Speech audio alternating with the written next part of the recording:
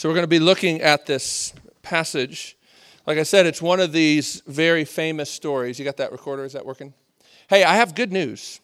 After 2 years of not being able to add any episodes to the podcast, the RUF at Belmont podcast, and after about the fourth person to try to help me, finally, I was able to add 2 more episodes today. I don't think you can find them on the iTunes store yet, but if you're subscribed to the RUF at Belmont podcast, the new episodes are there, and I know what to do to get the rest of it working now. What? Yeah, not yet, but I know how to fix that. It's still a Buddhist podcast. I know why that is, and I know what I need to do to be able to change it. I have to email a guy who can transfer an account to me. But we're zeroing in on it, and at least I can get new episodes on there. So that's awesome. All right, so we're looking at this story, David and Goliath. If there's, probably 2 stories that people know about the Bible. Everybody knows about the woman caught in adultery and how Jesus says that he is without sin cast the first stone. Everybody knows that story. A lot of people put their hopes in that story in a lot of ways, even though that story isn't actually probably an original story in the Bible. And we can talk over coffee if I just ruined your life by telling you that. I think it's an authentic story about Jesus, but it's just not in the earliest manuscripts, and everybody knows that. Anyway, but the second most popular story probably, I would say, is this story of David and Goliath.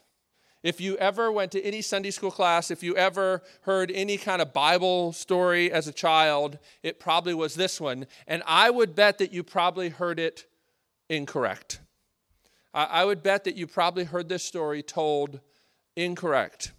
And even if I did a little experiment here, if we had time and I had all of you take out a piece of paper and write down what this story is, like tell me this story, I suspect that you would not do a very good job as far as what the Bible says this story is and what it's about. Because the way we hear this story and the way we remember this story tends to leave out the most important parts of this story. And I hope to show you why that matters tonight, because it really does matter how we interpret the stories of the Bible. And sometimes it's the stories that are the most familiar ones that are the ones that we really need to look at again and see if we really have caught what they're saying. Now, I've got kind of a humorous story about this particular story, David and Goliath. When I was in seminary, my Hebrew professor delighted to point out to us, some of you know this, I know Kelsey Spinato will know this because she studied Hebrew. But in the Hebrew text of the Bible, they actually don't have the vowels, just the consonants. And it's interesting that in this story of David and Goliath, that the consonants for forehead are also the same consonants for kneecap. And it's also interesting that all of the archaeological evidence we have of Philistine armor, there's no way to hit somebody in the forehead, but there is a vulnerability at the kneecap. So I remember our professor telling us this story one time, saying, it doesn't really matter. It doesn't really change the story. The point of the story is that David hits him. He kind of falls to the ground, and then David actually, it says in the text, cuts off his head, and that's how he actually kills him. So if you've ever seen a picture of this story where Goliath gets hit in the forehead and he kind of staggers and then he falls down dead, that's not what the story says, actually. Now, but I remember my professor saying, but don't tell anybody about this because it'll just upset them. And maybe I just did that. But let me tell you about a time that I did that even worse. I used to live with this friend, this friend of mine. He was a Christian musician for a while, a guy named Wes King. And we used to actually have this time, which we'll do at one of these again coming up. But we used to regularly have a time we would gather at Wes and Fran's house down in Franklin, and people would come ask questions about whatever they wanted. We actually did it every week, and it was a really cool thing, and I love to do that sort of thing with students. We will do that thing again. But back then, I remember Wes and his wife went on this trip to Israel, right? And this is when he was still on Christian radio a lot. He's had a lot of health problems, almost died from cancer and whatnot, so he's kind of out of the spotlight now. But he was a pretty big, well-known Christian artist back in the day. which by the day I mean like the 80s, in the 90s, when you guys were like little, right? Anyway, so Wes is telling me about all these cool things he learned on his trip to Israel. I say, well, that's interesting because actually the Hebrew could be translated kneecap rather than forehead. But don't tell anybody, Wes, because it just upsets people if you tell them that. And it doesn't really change the point of the story. It's just sort of a little fun fact. All right. So a few weeks later, I'm driving to church. And back then I had about a 30-minute drive to church because I went to a church down in Franklin. And I turn on the Christian radio station, and I hear Wes King being interviewed. Now, this is back when nobody had cell phones. And I hear him talking about his experience in Israel and about how he learned all these amazing things, but he's kind of scattering in his remembrances. And then it's almost like one of those things you're sort of hearing it in slow motion and you're like, don't. And he says, one of the things I learned is that, David actually didn't hit Goliath in the forehead, but he hit him in the kneecap. And the guy on the radio is like, what? What are you talking about? And he couldn't remember anything about that, or where he heard that from. It was just sort of jumbled up in his memory. And boy, you could tell like the phone bank just lit up. People calling. And I'm sitting here listening on the radio, like trying to go as fast as I possibly can to get to church, to get to a phone, to see if I could call in as people are calling and saying, well, my Bible says forehead. And they're quoting, and people are like, their faith is just like disappearing, as this show goes on and on and on. And of course, I could not get to a phone before the show was over. Now listen, it really doesn't matter that much to this story whether it's forehead or kneecap. It really doesn't. It really doesn't. It actually, your English translations are the Word of God as they reflect well the Hebrew and the Greek originals, okay? So that doesn't matter. But you know what? This story matters, and the truth of it matters. The kneecap, the forehead thing, it really doesn't matter very much. But the Sunday school version versus the biblical version matters a great deal. Because this is not so much a story about us and how we are to fight the giants in our life and how we're to be like David and emulate him and sort of kind of screw up our courage as best we can and believe that we'll be able to triumph over insurmountable odds. That's not what this story is about at all, and I hope to show you that tonight. This is not a story about moralism. This is not just sort of a Christianized version of Aesop's fables. It's not a little moral tale. It is a vital part of redemptive history. Do you know that phrase, redemptive history? Redemptive history means that the Bible has a grand narrative. It starts somewhere and it goes to a goal, and there are important key developments along the way. This is the way we need to understand the Bible. All the Bible stories are best understood in light of the grand meta-narrative of redemptive history. And actually, unless you get that, you'll distort every story in the Bible and make it about what you need to do rather than about what God is doing. So forehead, kneecap, doesn't matter very much. But whether this story is about what you need to do or about what God does matters a great deal. Let's look at this passage. Now, it's actually a long story, and I might summarize some parts of it, but start up at verse 1 of chapter 17 of 1 Samuel. 1 Samuel, chapter 17. We're going to start. I'm going to start at verse 3. Basically, the Philistines, who are the sea people, very strong enemy of God's people, are on one side of this valley, and Israel's armies are on this other side of this valley. That's the situation when we pick up in verse 3. The Philistines occupied one hill and the Israelites another, with the valley between them. It's a valley that's about 12 to 14 miles away from Jerusalem, by the way. A champion named Goliath, who was from Gath, came out of the Philistine camp. He was over 9 feet tall. He had a bronze helmet on his head, and he wore a coat of scale armor of bronze weighing 5,000 shekels. On his legs he wore bronze greaves, and a bronze javelin was slung on his back. His spear shaft was like a weaver's rod, and its iron point weighed 600 shekels. His shield bearer went ahead of him. Goliath stood and shouted to the ranks of Israel, to the armies of Israel, "Why do you come out and line up for battle? Why do you come out and line up for battle? Am I not a Philistine? and are not you the servants of Saul?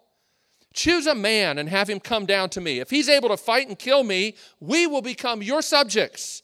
But if I overcome him and kill him, you will become our subjects and serve us." Then the Philistine said, "This day I defy the ranks of Israel. Give me a man and let us fight each other."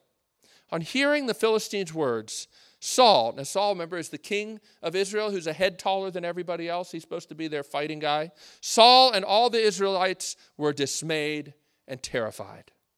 Now David was the son of an Ephrathite named Jesse, who was from Bethlehem in Judah. Jesse had 8 sons, and in Saul's time he was old and well advanced in years. David, jump down to verse 14, was the youngest of these sons. The 3 oldest followed Saul. In other words, they were there in the army. But David went back and forth from Saul to tend his father's sheep at Bethlehem. For 40 days, the Philistine came forward every morning and evening and took his stand. Now Jesse said to his son David, "Take this ephah of roasted grain and these 10 loaves of bread for your brothers and hurry to their camp." So he takes them some food. Verse 20, jump down there. Early in the morning, David left the flock with a shepherd, loaded up and set out as Jesse had directed. He reached the camp as the army was going out to its battle positions. Every morning they'd go out to their battle positions. They were shouting the war cry. Israel and the Philistines were drawing up their lines, facing each other. David left his things with the keeper of supplies, ran to the battle lines, and greeted his brothers. As he was talking with them, Goliath, the Philistine champion from Gath, stepped out from his lines and shouted his usual defiance. And David heard it. When the Israelites saw the man, they all ran from him in great fear. Now the Israelites had been saying, "Do you see how this man," talking about Goliath, "keeps coming out? He comes out to defy Israel. The king will give great wealth to the man who kills him. He will also give him his daughter in marriage and will exempt his father's family from taxes in Israel." David asked the men standing near him, "What will be done for the man who kills this Philistine and removes this disgrace from Israel? Who is this uncircumcised Philistine that he should defy the armies of the living God?" They repeated to him what they had been saying and told him, "This is what will be done for the man who kills him." Then there's this bizarre little thing where David's oldest brother kind of mocks him and says, basically, "You're a lazy shepherd. Why are you even up here?" And David says, "Look, let me talk." All right? I love that. It's just sort of this real kind of story, like it really happened. There would be no reason to stick that in there. But jump down to verse 31. What David said was overheard and reported to Saul. Saul's the king of Israel. And Saul sent for him. David said to Saul, "Let no one lose heart on account of this Philistine. Your servant," meaning me, "I will go and fight him." Saul replied, "You're not able to go out against this Philistine and fight him. You're only a boy, and he's been a fighting man from his youth." But David said to Saul, "Your servant has been keeping his father's sheep, and when a lion or a bear came and carried off a sheep from the flock, I went after it, struck it, and rescued the sheep from its mouth. When it turned on me, I seized it by its hair, struck it, and killed it. Your servant has killed both the lion and the bear. This uncircumcised Philistine will be like one of them because he has defied the armies of the living God. The Lord who delivered me from the paw of the lion and the paw of the bear will deliver me from the hand of this Philistine." Saul said to David, "Go, and the Lord be with you." Then Saul dressed David in his own tunic. He put a coat of armor on him and a bronze helmet on his head. David fastened on his sword over the tunic and tried walking around because he was not used to them. "I can't go in these," he said. "I'm not used to them." So he took them off. Then he took his staff in his hand, chose 5 smooth stones from the stream, put them in the pouch of his shepherd's bag, and with his sling in his hand approached the Philistine. Meanwhile, the Philistine, with his shield bearer in front of him, kept coming closer to David. He looked David over and saw that he was only a boy, ruddy and handsome, and he despised him. He said to David, "Am I a dog that you come at me with sticks?" And the Philistine cursed David by his gods. "Come here," she said, "and I'll give your flesh to the birds of the air and the beasts of the field." David said to the Philistine, "You come against me with sword and spear and javelin. But I come against you in the name of the Lord Almighty, the God of the armies of Israel, whom you have defied. This day the Lord will hand you over to me, and I'll strike you down and cut off your head. Today I will give the carcasses of the Philistine army to the birds of the air and the beasts of the earth, and the whole world will know that there is a God in Israel. All those gathered here will know that it is not by sword or spear that the Lord saves, for the battle is the Lord's, and he will give all of you into our hands. As the Philistine moved closer to attack him, David ran quickly toward the battle line to meet him. Reaching into his bag and taking out a stone, he slung it and struck the Philistine on the forehead or the kneecap, depending how you take that. The stone sank into his forehead, and he fell face down on the ground. So David triumphed over the Philistine with a sling and a stone. Without a sword in his hand, he struck down the Philistine and killed him. David ran and stood over him. He took hold of the Philistine's sword and drew it from the scabbard. After he killed him, he cut off his head with the sword. When the Philistines saw that their hero was dead, they turned and ran, and then the Israelite army pursues them. I know that's kind of a long story, but I wanted to read it because if I just summarized it, I think you would still kind of hear it the way you've always heard it. But this is a really fascinating story. It's, again, so familiar that it's difficult to hear it afresh. But that's our goal tonight, is to hear this story afresh, hear what it's actually saying to us. And to do that, we first need to begin to sort of zoom out a little bit and see the big picture. Do you understand the significance of this story in the big picture of what God is doing and telling us about in the Bible? You actually have to go all the way back to Genesis chapter 3 and to verse 15 in Genesis chapter 3 if you really want to understand what the Bible is all about. If you remember, the Bible opens with the story of God creating man and woman to be with him, not just to be his little worker bees, but to be with him. The Bible talks about their relationship as one in which they walked and talked with God in the cool of the day. It's a beautiful, refreshing scene of rich relationship.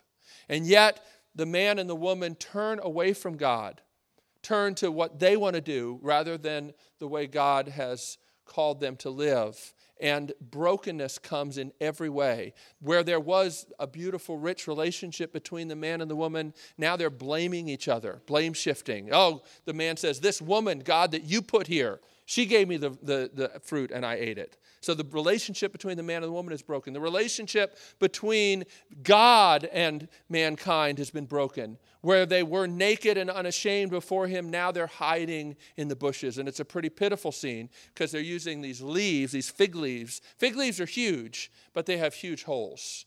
And it's a really graphic picture about the inadequacy of the ways we try to cover ourselves. So it's just a mess. But in the midst of this mess, as God speaks a curse upon the serpent who stands there in the place of Satan, the one who is the adversary, the enemy of God and his kingdom, God speaks a curse that is at the same time a promise and really the programmatic verse of the entire Bible. He says this to the serpent, that I will put enmity between the seed of the woman and the serpent. That where Adam and Eve had allied themselves against God with his adversary, God says, I will not let that alliance stand. I will break that alliance by my grace, and instead I will put enmity, I'll put warfare where you've tried to put peace. The first thing that grace does is it interrupts us. And it says, you will not get away with the way you want to live. And God in his grace says, there will come a seed, the seed of the woman. And in case you don't know, in Greek and Hebrew both, the word seed is also the word sperm. And so the seed line of the Messiah, how is God going to keep this promise of the seed of the woman one day crushing the head of the serpent? Well, for one thing, the seed line has to be preserved. And the rest of the story of the Old Testament is really, I guess the drama of the story is whether or not God's promise will be kept. And the two great threats to that promise are all of these enemies, whether they be Egyptians or Philistines or Babylonians that want to wipe out the people of God. But in wiping out the people of God, if Satan can accomplish that, he wipes out the seed line of the Messiah. And he wipes out all hope. And so that's really the way you need to understand this story. This isn't just a random story about a little boy who's able to win a great victory because he's so skilled with the sling. This is really a story about God preserving the promise by preserving the seed line, by delivering his people when they had no hope. They have a king. They wanted a king, Israel did, to be like all the other nations, a king who would fight their battles. And now they're face to face with the fact that what they're counting on doesn't work at all. And they know it. And they're without hope in the world. Have you ever been at that point where the thing that you were trusting in has been exposed as having no value whatsoever, and all you can do is cower? There's no plan B. There's no other options. That's the story here. And God intervenes into that story. That's so important for us to see that as the framework. And I would contend that when you actually look at this story, there are details in the story that show us that that's the way we're to read this. For instance, the story begins in a very kind of ordinary way. This is a story about God bringing a deliverance that was not looked for at all. Now, if you've been with us in our study in 1 Samuel, the study of the life of David, you see that one of the themes through this whole book is the deceitfulness of appearances. You remember God's people loved Saul as king because he was a head taller than everybody else. He was the impressive kind of guy that you would want to fight your battles. And then when Saul is rejected, Samuel, the prophet, sees David's older brother and says, aha, this must be the one God is going to call to be the king. Even God's prophet thinks that the impressive-looking guy is the one who surely will be the leader of God's people. And God says, no, not him, David, the handsome, ruddy little boy. Now, he's not a little boy, but he's certainly no match for Goliath. And he's certainly really even nothing compared to Saul or even his older brothers. And what's interesting is God's people are in this desperate condition, and yet God delivers them in really this almost comical way. This little boy takes lunch. I mean, it's the lunch delivery boy who ends up being used of God to deliver his people from this enemy that they have no hope of being able to defeat. David had no idea what would happen to him that day. He wasn't looking for this. I love the way the story tells it. He's there. He's talking to his brothers. The Philistine comes out as he had been doing every day for 40 days, defies God and his people, and it says simply, and David heard it. And everything changes when David heard it. David had no idea when he woke up that morning. And I would say to y'all, neither do you. Neither do you.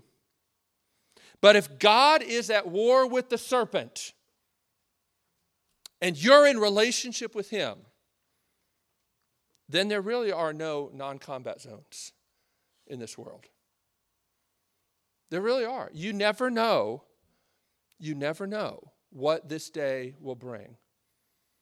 Often, there's small little opportunities to honor God or to cover your butt. But every day, John Piper said one time, life is war. That's not all it is, but it's always that. And that's important for us to remember.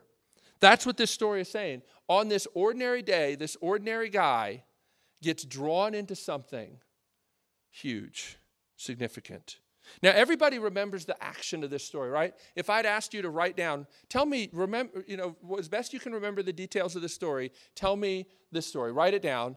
I suspect most of you would write down the action and almost nobody would write down the speeches. But if you look at this passage, there's actually way more space devoted to the things that people say than the things that they do. That means that you're to pay attention. In biblical stories, people's words reveal their character, and they're worth paying attention to. This is a good example of that. For instance, when you look in verses 45 through 47, there's more space devoted to what David says than to what David does, right?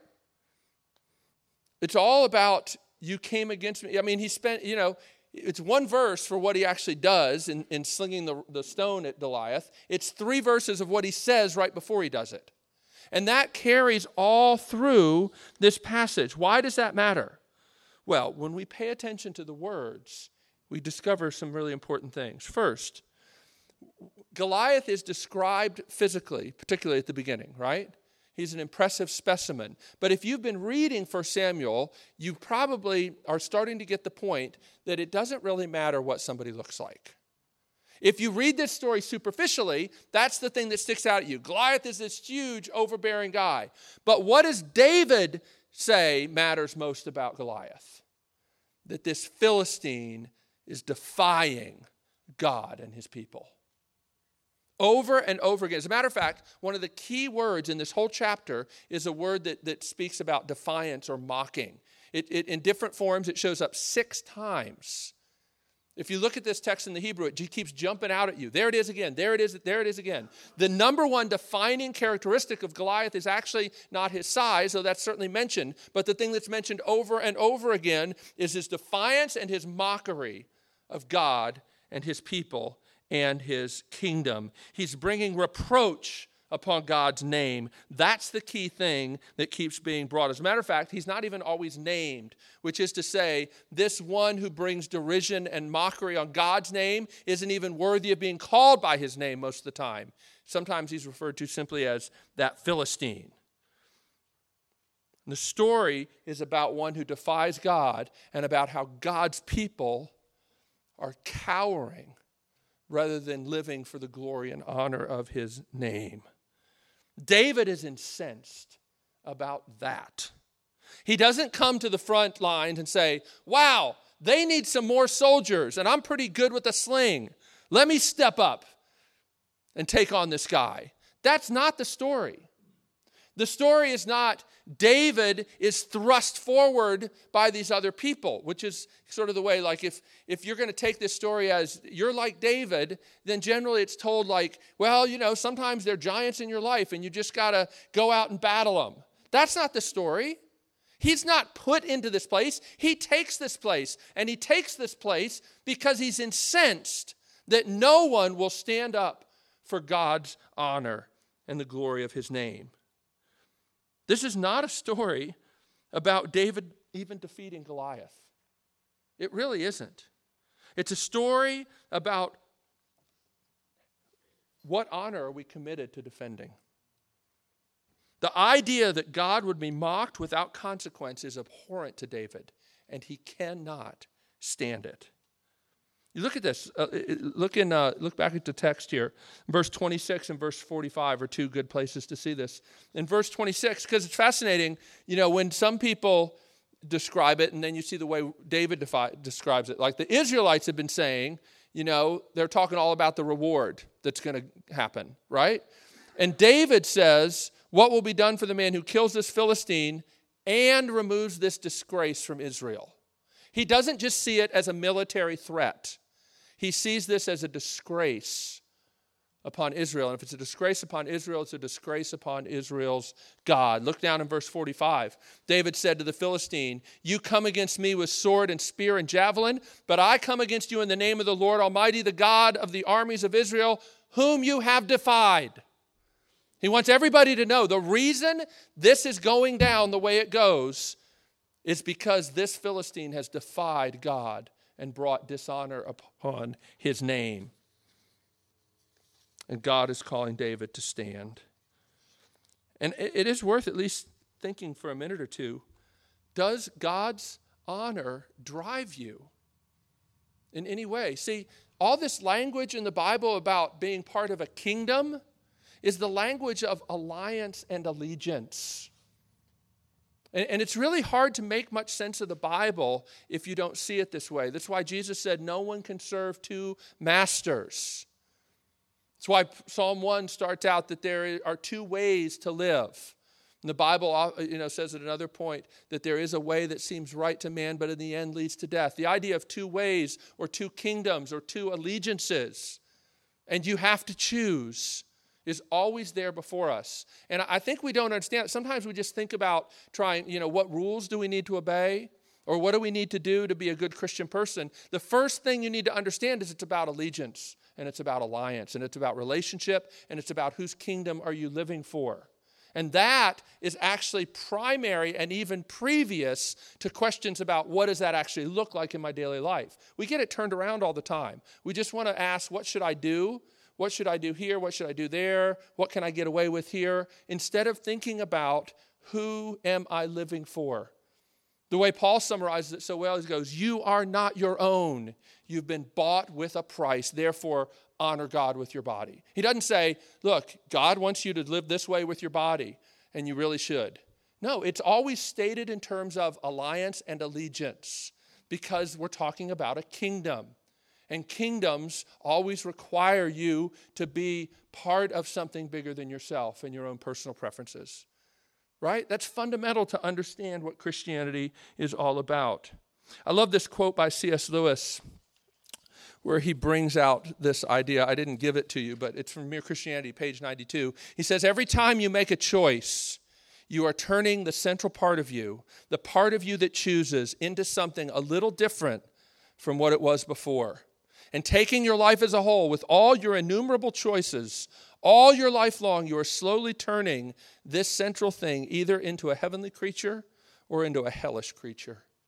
Either into a creature that is in harmony with God and with other creatures and with itself, or else into one that is in a state of war with and hatred with God and with its fellow creatures and with itself. To be the one kind of creature is heaven, that is, it is joy and peace and knowledge and power. To be the other means madness, horror, idiocy, rage, impotence, and eternal loneliness. He states it pretty starkly, but do you understand the point?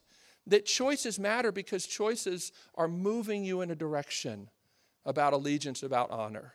And if you get one thing tonight, it's don't think primarily of a Christian relationship in terms of rules, but in terms of allegiance. Because we're called into a kingdom. We're not just called to follow a rule book. That doesn't mean that the Bible doesn't give us specific applications of what life within this kingdom should look like. But don't turn it upside down. Don't flip those two things over on themselves. What else do we learn as we look at this? Well, we learn that David is a man of zeal for Yahweh's honor. And again, it's really ironic. David wants to make sure that we understand where his faith comes from.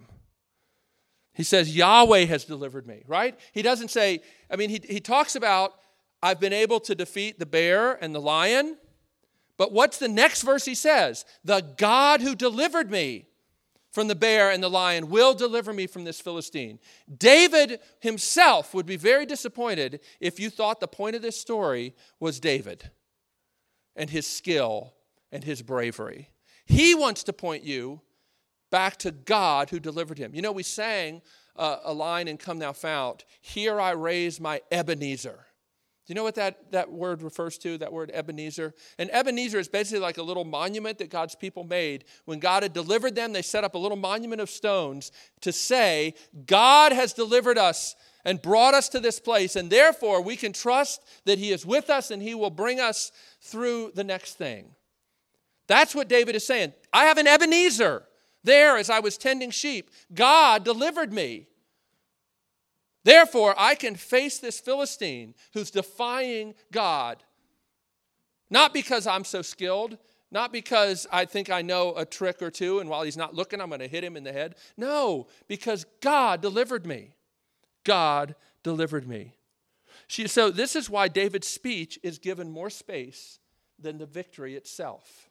The whole story is pushing you towards, do you believe the words he says? Do you believe that God is the one who will deliver his people? That's more important than the victory itself. David himself makes the point that the Lord saves not by human power, but through weakness. So beware of seeing David as the hero of the story. David himself would hate that. David himself would hate how this story is generally told to most kids. He would. God is the hero of this story, and David wants to make sure we get that.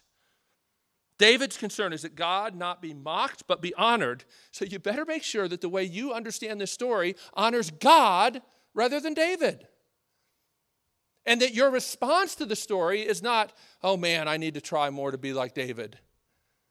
No, the point of this story is that you would understand the God who is able to save, not by human power, but through weakness.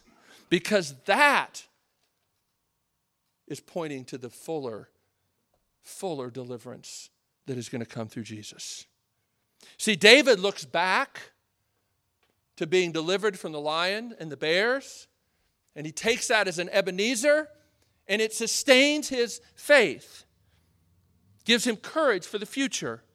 And we should do that too, but gosh, we can look back not just to David being delivered from lions and bears, but we can look back to the greatest deliverance the Lord has ever wrought for his people, the cross of Jesus.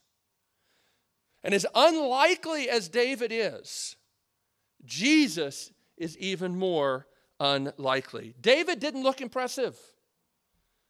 But listen, Jesus died on a cross. Now, you've heard that so many times, it doesn't strike you the way it should. But God had told his people in the book of Deuteronomy, cursed is anyone who hangs on a tree. And you know that was still upsetting people even in Jesus' day, because Paul, in the letter to the Galatians, has to take that verse up and say, look, if I'm telling you to believe in Jesus, that he was the promised Messiah, the one who would deliver us, I got to deal with this verse. Because all the Jews say, how can Jesus be the Messiah? He died on a cross. That means he was cursed of God. And Paul says he was. Absolutely. The point is he was cursed for us in our place.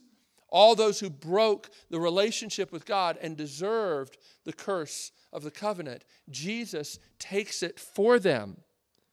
So while David might be unimpressive and not be wearing any armor, Jesus died on a cross, cursed of God. While Goliath taunted Israel, and Israel's God, Israel taunted Jesus as he hung on a cross dying. They said, he saved others. Let him save himself. If he really is the Messiah, if God really loves him, he'd send angels to deliver him. Right? David's zeal took him into a dangerous battle. But Jesus' zeal for his Father's cause took him to a cross, saying, Father, not your will, but mine be done.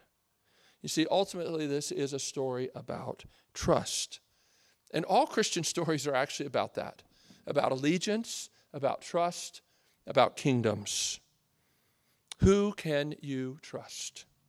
The Lord delivered us from all the enemies of hell at the cross.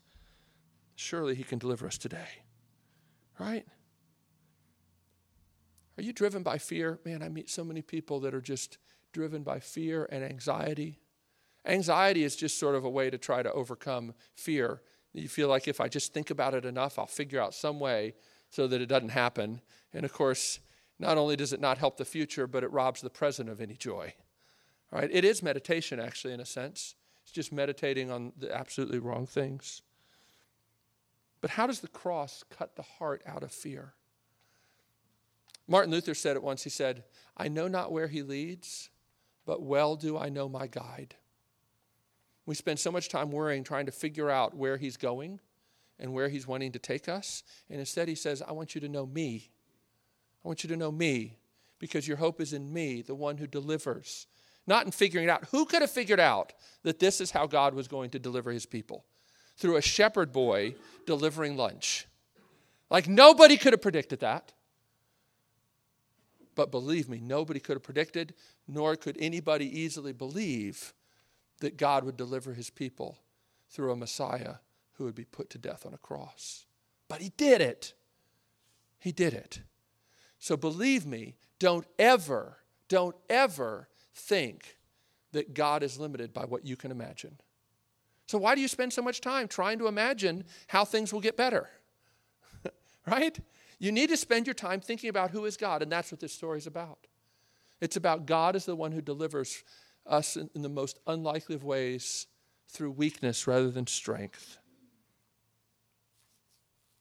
Can you say to your lusts and your idols and all these things that promise to make your life more solid and more secure, can you say to them what David says to Goliath? Because your lusts and your idols and all your little things that you try to put your hope in that are not God are actually ways that he has defied. They're ways of robbing his honor. Now, I don't want you to walk out of here and just be like, oh, great, I can't do anything right. I want you to walk out here and say, give up. Give up trying to impress God. Put your hope in what Jesus did and not what you can do. It's your only hope. Jesus, I love this place in Titus 2 when it says, talking about Jesus, it said, when the kindness of God appeared. Jesus is the kindness of God. And he's appeared, and he's died, and he wants to live with you. Let's pray.